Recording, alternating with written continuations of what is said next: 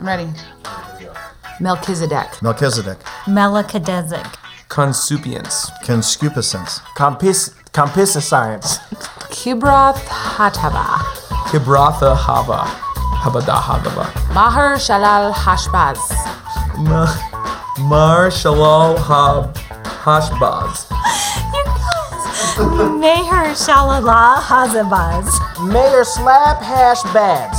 Kushan Rishathaim. Kushrithnafthamium. Pass. Jehoshaphat. Jehoshaphat. Josaphat. Ooh, I know that one. Josaphat. Shelamethagathoth. Sila Mahakilokath. These are in the Bible? Seriously? You promise. These are in the Bible. You made some of these words up. These are not all biblical words. Hey, Cornerstone. How you doing? Really cool day today. We're landing a series we've been calling Big Words. Before we get there, though, I don't know if you guys have heard yet this morning.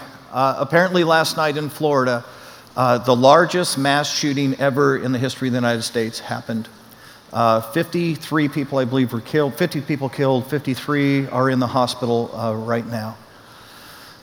And it's just a reminder that this world you and I live in is broken.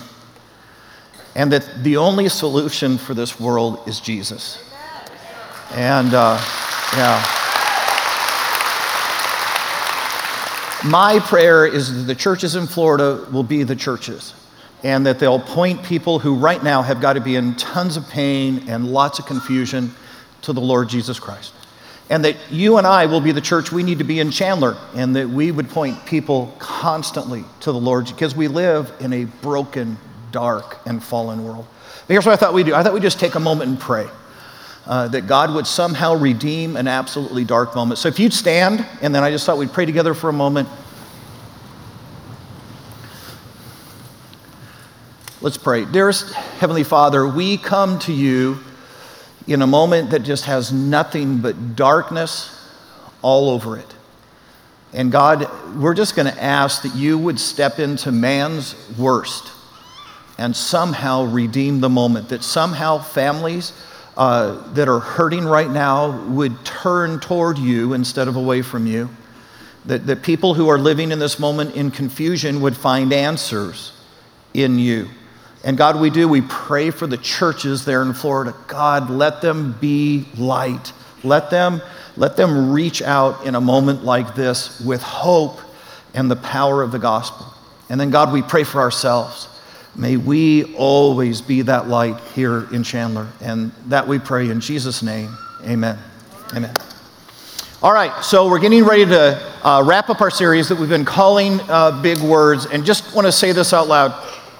It's not big words because they're long like the ones we've been doing up on the screen. They're big words because they make a big difference whenever you understand them. And what we've been saying to each other is, hey, there are some words that we read in the Bible sometimes, or maybe you hear them in a sermon once in a while, and you say to yourself, well, I think I kind of understand the meaning of that word. I think I got the gist of what it's all about. And yet, if you and I were to actually digest that word, to take that word in and fully appreciate it for what it really, really means, that word would change us. It would steer our lives in a profoundly different direction. And so we've said, look, they may be short in length, but they are big in impact in our lives. And so we've been unpacking a few of those words. If you've been here during the course of the series, you know that at one point we talked about this idea of repentance, this idea of saying, hey, my life was headed this direction, and somewhere it occurred to me, somewhere I realized where I was going was dark. What I was doing was broken. And in that moment, I decided to be done with that. And I turned 180 degrees. I said, that's my old way of life. I'm heading a completely different way. Repentance. Then we talked about the idea of the gospel. And guys, people mess the gospel up so bad, and we add things and take away. And the gospel is not about being baptized, and the gospel is not about going to catechism, and the gospel is not about how many times you attend church. The gospel is relatively simple. The gospel is simply this. It's coming to a point where I say, look, I'm a sinner. I've done some stuff. And what I've come to realize is I can't fix my sin. I can't help enough little old ladies across the street. I can't put enough money in the offering plate to change what I've done. I can't fix it. But there is a Savior who can. He died on a cross to pay my price. And by choosing to believe and put my faith in him, everything changes. That's the gospel. And guys, let me tell you why you want to know that. Someday your child's going to come to you and you'll be sitting at home and they're going to say, hey, I want to be a Christian. And do you realize as a parent you'd have the privilege of leading your child to Jesus by simply explaining to them, we've all sinned. You can't fix it yourself. Jesus paid the price. Ask him in your heart. It's the gospel. It takes them completely to the other side of the cross. And then we talked about this idea of justification. It's this moment when we put our faith in Christ, when we cross past the cross. And in that moment, it's just as if I never sinned. That what Jesus does in my life is declare me completely innocent. He washes away every ounce of guilt. And suddenly I am placed in a completely new standing before God. I'm justified before him.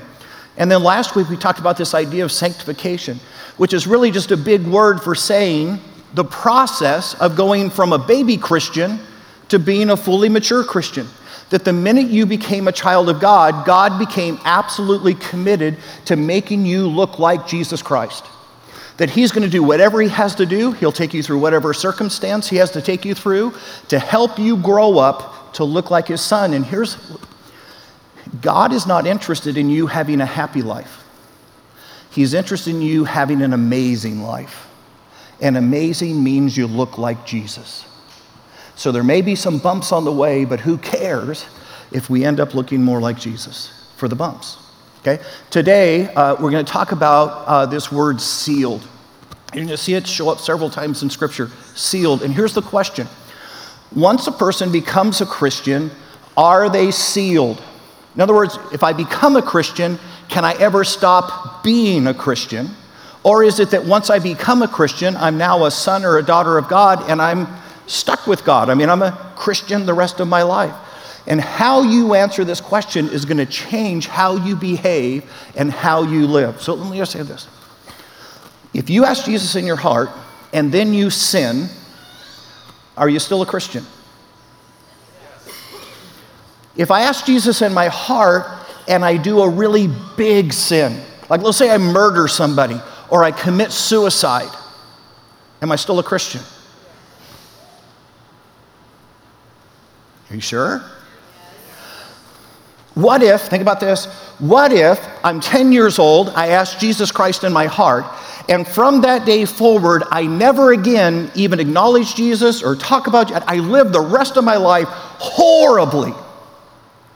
Am I still a Christian? What if I'm a teenager, I grow up in youth group, and I love Jesus, all this. Now I go off to college, I get in my first biology class, they tell me how absolutely ridiculous it is to be a Christ follower. I now come home and announce to my parents, I don't believe any of that Jesus stuff, I think all of the Bible is a myth, and I'm done. So I renounce God, I renounce Christ. Am I still a Christian? And it gets harder. And guys, look. Here's why this is a big deal and why it's a conversation for us. Because I guarantee you, some of us in this room have had seasons in our life since we came to know Christ where no one could tell we knew Christ.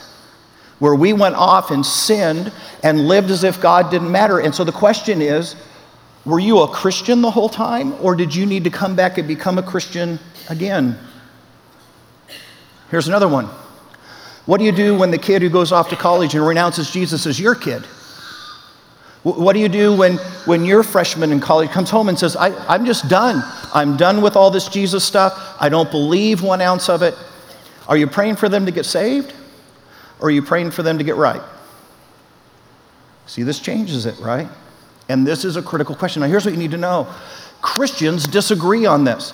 There are really, really good Christians who take both views. There are Christians who say, no, you can lose your salvation. If you sin bad enough, if you sin long enough, if you sin far enough, then there comes a line and you cross it and suddenly you're not a Christian anymore.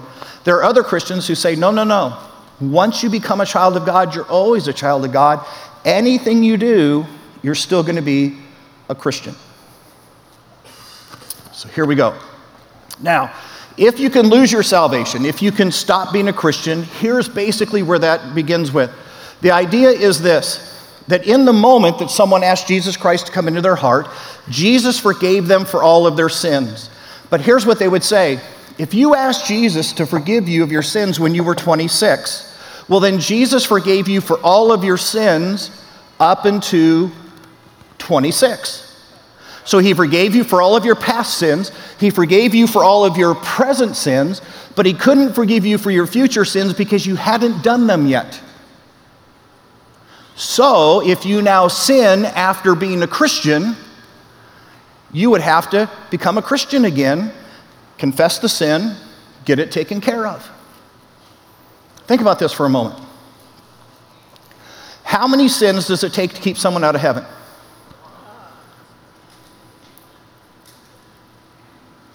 One. Which means, in any given day, you would have to become a Christian 37 times. If you're a man and you go to the beach, you're just lost. You're just lost. There's no hope. There's no hope. You might as well just pluck the eyeballs out now. Right? Or let's say, whoa. Let's say, somehow God, in his grace says, okay, well, it's not like your first sin, it's when you commit too many sins. That, you would cross a line and you would stop being a Christian. But here's the question. How many sins does that take? Because, wouldn't you want to know? Because you're going, dude, I'm like at 37. The line is 38. I better slow down a little bit, right?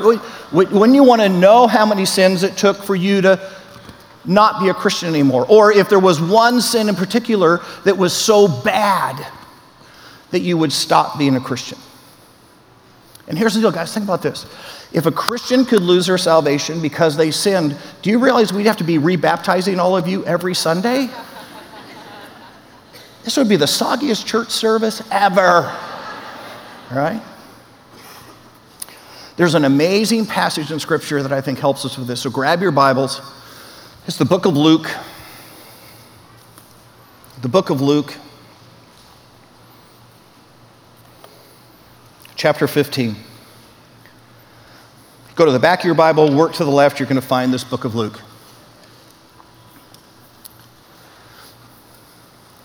Here's the problem, I think, with the view that you and I lose our salvation if we sin again, or if we do something that's bad enough again. You realize that if you believe that, you will live your entire Christian life in fear. Because, think about this. You're walking down the street, and some woman comes walking by you in Arizona summer attire. Need I say more? And so here you are for a moment, and you, I shouldn't be looking at that. But you go, okay, I looked for 4 seconds. Is 4 seconds sin? And so you'd find yourself going, dear Jesus, look, I don't know. I looked for 4 seconds. If that was sin, then I need you to forgive me so I can be a Christian again because I 4 seconds sinned. Ladies, all of a sudden someone brings up their name. You know which name I'm talking about. The gal who betrayed, the gal who gossiped behind your back. And suddenly in that moment you feel just bitterness and angst welling up. And then you say to yourself, whoa, wait a minute. I forgave her. I can't feel that way. So was the 20 seconds of anger and angst sin? And so you'd be constantly going, God, look, I don't know. Did I lose my salvation? And please come back and be my Savior.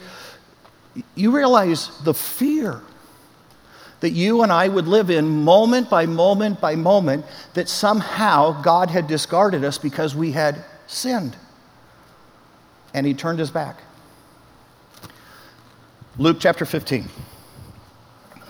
Jesus, I think, trying to help you and I with this very topic, helping us to come to a healthy understanding, tells this parable.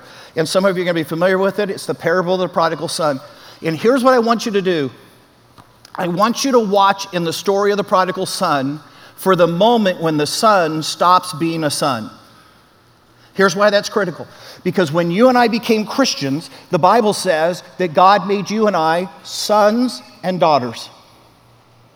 So watch in this story for the moment in which the son loses his sonship. Here we go. Luke chapter 15, starting in verse 11, here's what it says. Jesus continued, "There was a man who had 2 sons. The younger one said to his father, 'Father, give me my share of the estate.' So he divided the property between them. Not long after that, the younger son got together all he had, set off for a distant country, Bethlehem, Vegas, and there squandered his wealth in wild living." Now, you got to get the moment. You and I, as Western Christians, don't understand the impact, the level of disrespect this boy, this son, has just showed his father. But I guarantee you, first century Christians hearing Jesus tell this story realize that he has now gone further than you can go. Let me explain why. He says to his father, "Look, I want my inheritance now," which is basically tantamount to, you ready? "I'm sick and tired of waiting for you to die so I can cash in. So I want what I'm going to get when you're gone, because I've been sitting here rooting for your death, and you're taking too long, old man. So give me my money now." As the father goes to do that, this younger son gets 1/3 of all the family wealth. Here's how this works. In the inheritance of that day, the oldest son would get 2 shares. Every other sibling would get 1 share. So if you had 5 brothers, you would divide up the family farm into 6 pieces. The first son would get 2, each of the other 4 brothers would get 1. This man has only 2 sons. So you divide it by 3, the older son gets 2 parts, but the younger son is now walking away with 1/3 of all the family assets. Now stop and think about this for a moment. If the IRS came to you tomorrow and said, "Hey, we've leveraged a fine against you and we're impounding 1/3 of all of your earthly wealth," how bad would that be? You'd be selling your cars. You'd be cashing in all of your retirement. You'd probably be selling your house, losing the equity, and downsizing. And yet that's exactly what this son asked of his father. "Dad, I want to cash in my 1/3. I'm leaving." And then here's the worst part of it all. You realize in this generation, in this time, you had lots of kids. You had lots of kids because the kids were all to work in the family business. If you had 10 kids, then you had 10 farm hands to work the farm so that everybody was helping to accumulate the family wealth. As this son says, you know what is he saying? "I'm out of the family. I don't want to be here anymore. I'm done. And I'm going to leave you guys to try to manage without me. I'm taking all of my benefit, all of my labor, and I'm leaving you." And what Jesus is describing is a young man who is tantamount to saying, "I'm sick and tired of being a son, so I'm leaving." Verse 14. "After he had spent everything, there was a severe famine in the whole country, and he began to be in need, so that he went and hired himself out to a citizen of that country, who sent him into the fields to feed the pigs." Now guys, again, Jesus is painting this powerful picture, because you got to remember this is a Jewish young man, and now he's feeding pigs. And you realize that by his dietary, he shouldn't even be near pigs.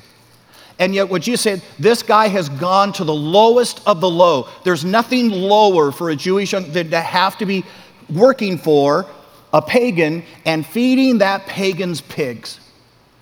So this young man has gone as low as possible to go. Verse 16, "He longed to fill his stomach with the pods that the pigs were eating, but no one gave him anything. When he came to his senses, he said, How many of my father's hired servants have food to spare, and here I am starving to death? I will set out and I'll go back to my father, and I will say to him, Father, I have sinned against heaven and against you. I am no longer worthy. I have blown it. If there's a line to cross, I've crossed it. If there's something to break, I've broken it. I am no longer worthy to be called your son. Make me like one of your servants. So he got up and he went to his father. But while he was still a long way off, his father saw him and was filled with compassion for him. He ran to his, next word, son. Did you notice throughout the passage, the father stays the father and the son stays the son? Despite his behavior, despite how dark he gets, despite how much he forsakes, the father is still the father and the son is still the son.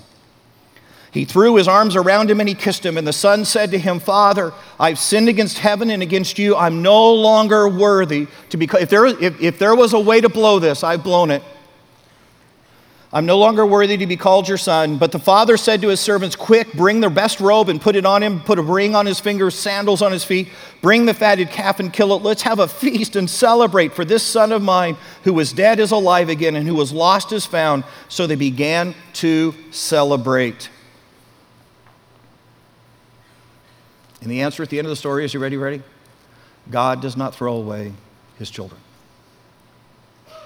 And guys, we already sort of intuitively knew this, right? Imagine you've got a 15-year-old daughter, and she runs away from home, and you look and you cannot find her. And she's gone for 6 years. And at the age of 21, she comes back and knocks on your door. And she says to you, in the time that I've been gone, I've done everything that you prayed I would not do. I ran off with this older boy. I've been pregnant multiple times. I've had multiple abortions. I've been addicted to drugs. I've sold my body to make money. I was hoping to come home. You letting her in? Well, of course you are, because she's your daughter. But let me ask you another question. At what point over those 6 years did she stop being your daughter? And isn't the truth there wasn't a minute in those 6 years that she was not your daughter? There wasn't a minute in those 6 years that you weren't looking down the road hoping your daughter would come home. And if you and I as humans understand unconditional love for our children, why would it ever be hard to understand God's unconditional love for you and me?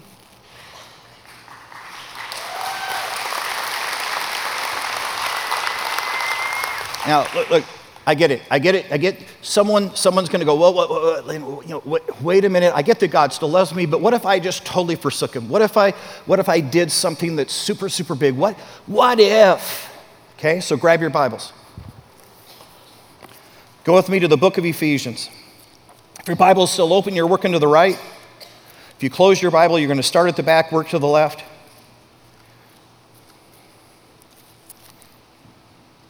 Ephesians chapter 1. Starting in verse 13. Here's what it says. You ready for this? And you also were included in Christ when you heard the message of truth, the gospel, big word, the gospel of your salvation. When you believed, you were marked in him with a seal, the promised Holy Spirit. So think about this. It says, when you became a Christian, God put a seal on you. Let me just ask you a question. Who's strong enough to break God's seal? You were marked with him with a seal, the promised Holy Spirit, who is a deposit guaranteeing our inheritance. What's the inheritance of a Christian? When do you and I cash in? Boy, we're in trouble here. I'm cashing in and you guys are all missing out. Heaven. Heaven when wrong gets made right. Heaven's when unfairness becomes fair. Heaven's when reward comes for, right? Heaven. Heaven is our inheritance. And the Bible just said the Holy Spirit was a deposit guaranteeing heaven for everybody who believed. They say, I can help you with this. How many of you guys have ever like gone to a rental place and you've like rented tables or rented a ditch witch to dig your yard? Or all right, 3 of us. That's great. This is going to really land. You're going to go like, man, that's the best example ever. Just related to me so well. All right. All right, for those of us in the room and you've never rented anything apparently, liars. But anyways, here's what happens. You go to a rental place and you say, hey, I need 30 tables, for a buffet or a big family gathering. And they say, that's great. And as you go to rent the tables, they then require of you a deposit. And they take your charge card and they run it through the machine and they hold it, you ready, as a guarantee that you're going to return the tables. And if you don't return the tables, guess what they do to your charge card? Yeah, they charge you for the tables. And of course, they charge you a great price because they were used and beat up anyways, right? Now they're going to charge you full price, right? Deposit guaranteeing the return of the tables. What did Scripture just say? When you became a Christian, God gave you the Holy Spirit as a deposit, guaranteeing you heaven. Which means if you don't get heaven, you get to run the Holy Spirit. Matter of fact, you want to hear it a different way? If God doesn't give you heaven once you become a Christian, you could actually repossess God. Because, think about this, the Holy Spirit is God and He's the deposit. You could hold the Holy Spirit ransom. Is that ever going to happen? No. But that's how sure your salvation is once you become a Christian. God says, I guarantee this.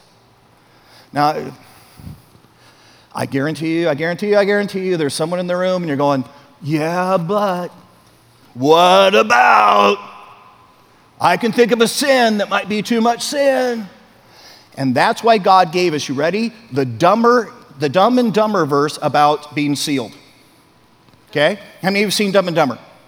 Okay, there's this great moment in the movie Dumb and Dumber. You probably shouldn't be admitting that. There's this great moment in the movie Dumb and Dumber, okay, and I'm going to show that to you, and then we're going to get it.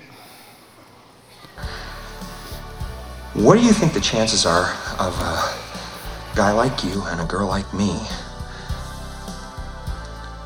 ending up together? Well, Lloyd, that's difficult to say, and we really don't... Hit me with it! Just give it to me straight. I came a long way just to see you married. Just, least you can do is level with me. What are my chances? Not good.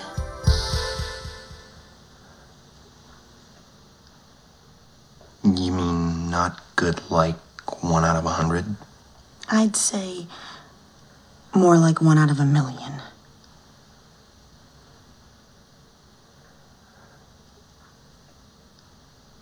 So you're telling me there's a chance? Yeah! Okay, so here's what God knew. God knew there'd be a Christian in the room who'd go, you're telling me there's a chance that I can lose my salvation. And so he wrote the Dumb and Dumber verse in the Bible. And it's Romans chapter 8, verse 38. And again, if you close your Bibles, go to the back, work to the left. Guys, these verses where you're going to want to write them down. Somewhere they're going to be handy for you. You're going to talk to someone who's struggling. You'll want these verses. It's Romans chapter 8, verse 38. You ready? The dumb and dumber. There's not a chance is what God is saying. Watch this. Ready? Starting verse 38. This is Paul talking about you and me being sealed. For I am convinced that neither death, so you ready for this? Nothing you can do after you die, nor life. So nothing you could have done while you were living could change your salvation. Nor angels, so not even good angels, nor demons, so not even bad angels can change this. Okay? Neither the present, there's nothing you could do today to change whether or not you're a child of God, nor the future. There's nothing you can do tomorrow that's going to change whether or not you're a child of God, nor any powers, Neither height nor depth. There's no place you can go. You can't run so far from God that God would lose track of you. Nor, you ready? For all the lawyers in the room, nor anything else in all creation will be able to separate us from the love of God. Period. Period. And guys, here's the bottom line. God will not throw his children away, even if his children try to throw him away. I'm going to say that one more time, because that was good, and you're going to want to write that down. God will not throw his children away, even if his children try to throw him away. Now, you're going to say, well, because I've heard sermons, I've heard people talk about that even after I'm a Christian, I need to confess my sins. So if all of my sins were forgiven on the cross, if Jesus forgave everything that I did, watch this moment. Okay, you ready? The confusion comes when we think, hey, I got saved at 26, and so he forgave all of my sins up till 26. But think about this for a second. When Jesus was hanging on the cross, how many of your sins were still in the future? All of them. When Jesus was hanging on the cross, how many of your sins did he see? When Jesus was hanging on the cross, how many did he pay for? So why is it so weird to believe that when I came to Christ, he forgave them all? You say, well, okay, Lynn, if that's true, though, why do we confess? Confession, once you're a Christian, is not about being a Christian again. Confession, once you're a Christian, is about relationship. It's about restoring right stand. Think about this. Remember in the prodigal son, remember the son comes home, and what does he say to us? Dad, look, I've blown it. Dad, I don't even want to tell you the things I did while I was gone. They were so dark. I don't even deserve to be your son. Would you just let me come be a servant? And his dad, of course, throws his arms and says, no, you're my son. And you get what just happened to that relationship in the moment of confession, right? Imagine this. Imagine if the prodigal son had come home and hadn't said anything. Went upstairs, went to bed, came down the next morning for breakfast. How weird would that breakfast have been? Especially with the older brothers. It would have been weird, right? There'd been a huge tension. How many of you are married? You know this. You've had that moment where you have that spat and, things are not going good. And look. You're still married. You're still husband and wife. But it's weird, right? And what does it take in that moment? It takes one of you to say something. To say, look, I was a turkey. I said some things I shouldn't have said, and I said them in a tone of voice that was pretty reckless, and I'm just sorry. And usually what does that do for your spouse? All of a sudden your spouse goes, yeah, you were. No, usually, hopefully your spouse goes, no, you know what, and I said some things I shouldn't have. But look, watch. You were still married, but what just happened to the relationship through confession? It just got restored. It's exactly what Christians do when we confess our sins after becoming a Christian. It's why we do it. We restore relationship. Okay? Now, last but not least, someone in this room is going to go, oh, I think you just gave us the golden pass. Because think about this, Lynn. If you're telling me that I can become a Christian and then I'm a Christian no matter what I do, how cool is this? I just got the fire escape. I can ask Jesus in my heart. I know that I'm going to heaven. I know I'm not going to hell, but I can do anything I want. I can sin like crazy. I can sin more than sinners, and I'm still okay because I'm going to heaven. You just told me I'm still a son. I'm still a daughter.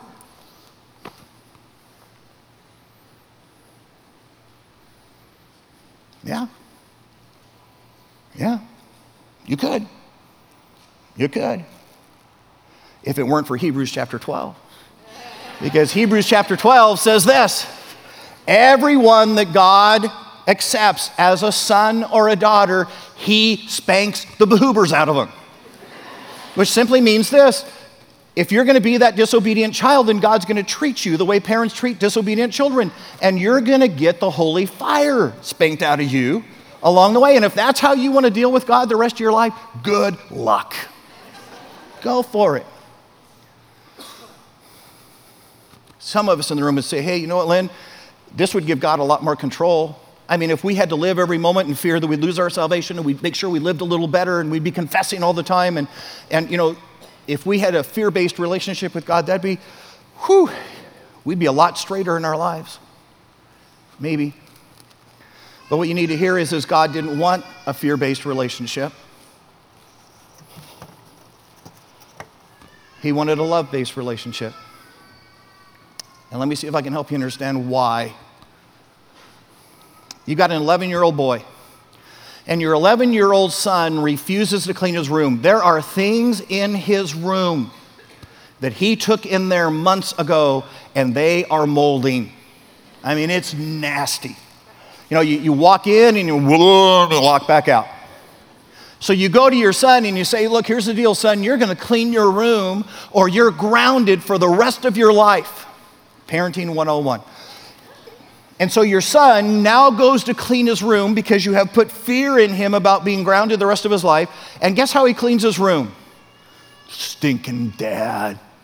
Hate my mom. Shoving stuff under the bed so you won't see it. The closet's piled to the top, right? How much joy is there in that? But he did it out of fear. Change the story. You come home from work one day, and your 11-year-old son's room is cleaned, and you go, what happened? And your 11-year-old son says, I knew you'd want my room clean. And so without you asking, I cleaned my room because I knew it would thrill your heart. Now, I don't want to get your hopes up, because that's never going to happen with your 11-year-old son, okay? But how cool would it be if it happened between the sons of God and their Heavenly Father?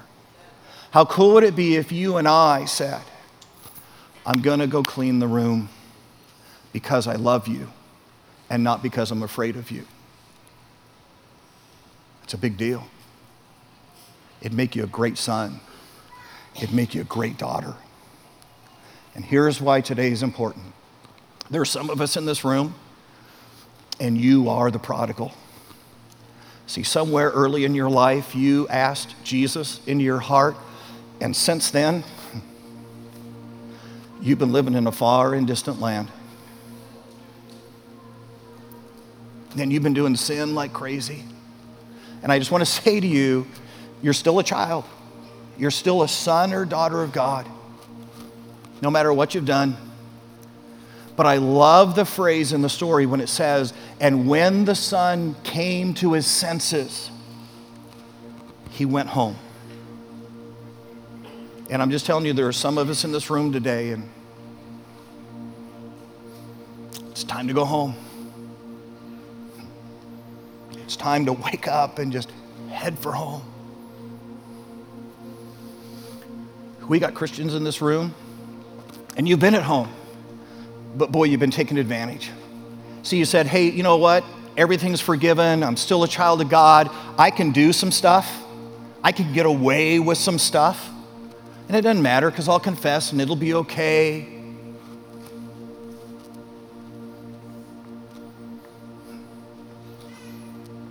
You need to clean the room. You need to stop and say, you know what? This isn't about what I get away with. This is about letting my Heavenly Father know how deeply I love Him. And so I'm going to clean the room without being asked. So that when He comes and takes a look, He'll know. He'll know I love Him. And we got some Christians in the room. And you need to do some room cleaning.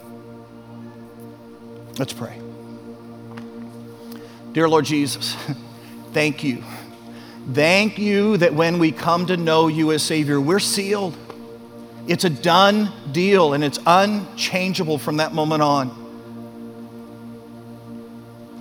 But God, there are some Christians in this room who've been the prodigal. They've been away from you and running from you for years. And today, the prodigal needs to turn toward home. They need to come to their senses and just say, man, being with my Father is better than this. And they need to start that walk. God, we've got Christians in this room who said, hey, I'm going to heaven and everything's forgiven, so I can ignore that part of Scripture. I can disobey God about that. Because all I have to do is confess, and then I'm okay again, and everything's all right. Time to clean the room. Time to just say, Lord, I'm going to serve you because I love you. I'm going to serve you because I honor you, and I'm going to surprise you when you come home. Thank you. Thank you that we are sealed and we live our lives not in fear, but in love. And this we pray in Jesus' name. Amen.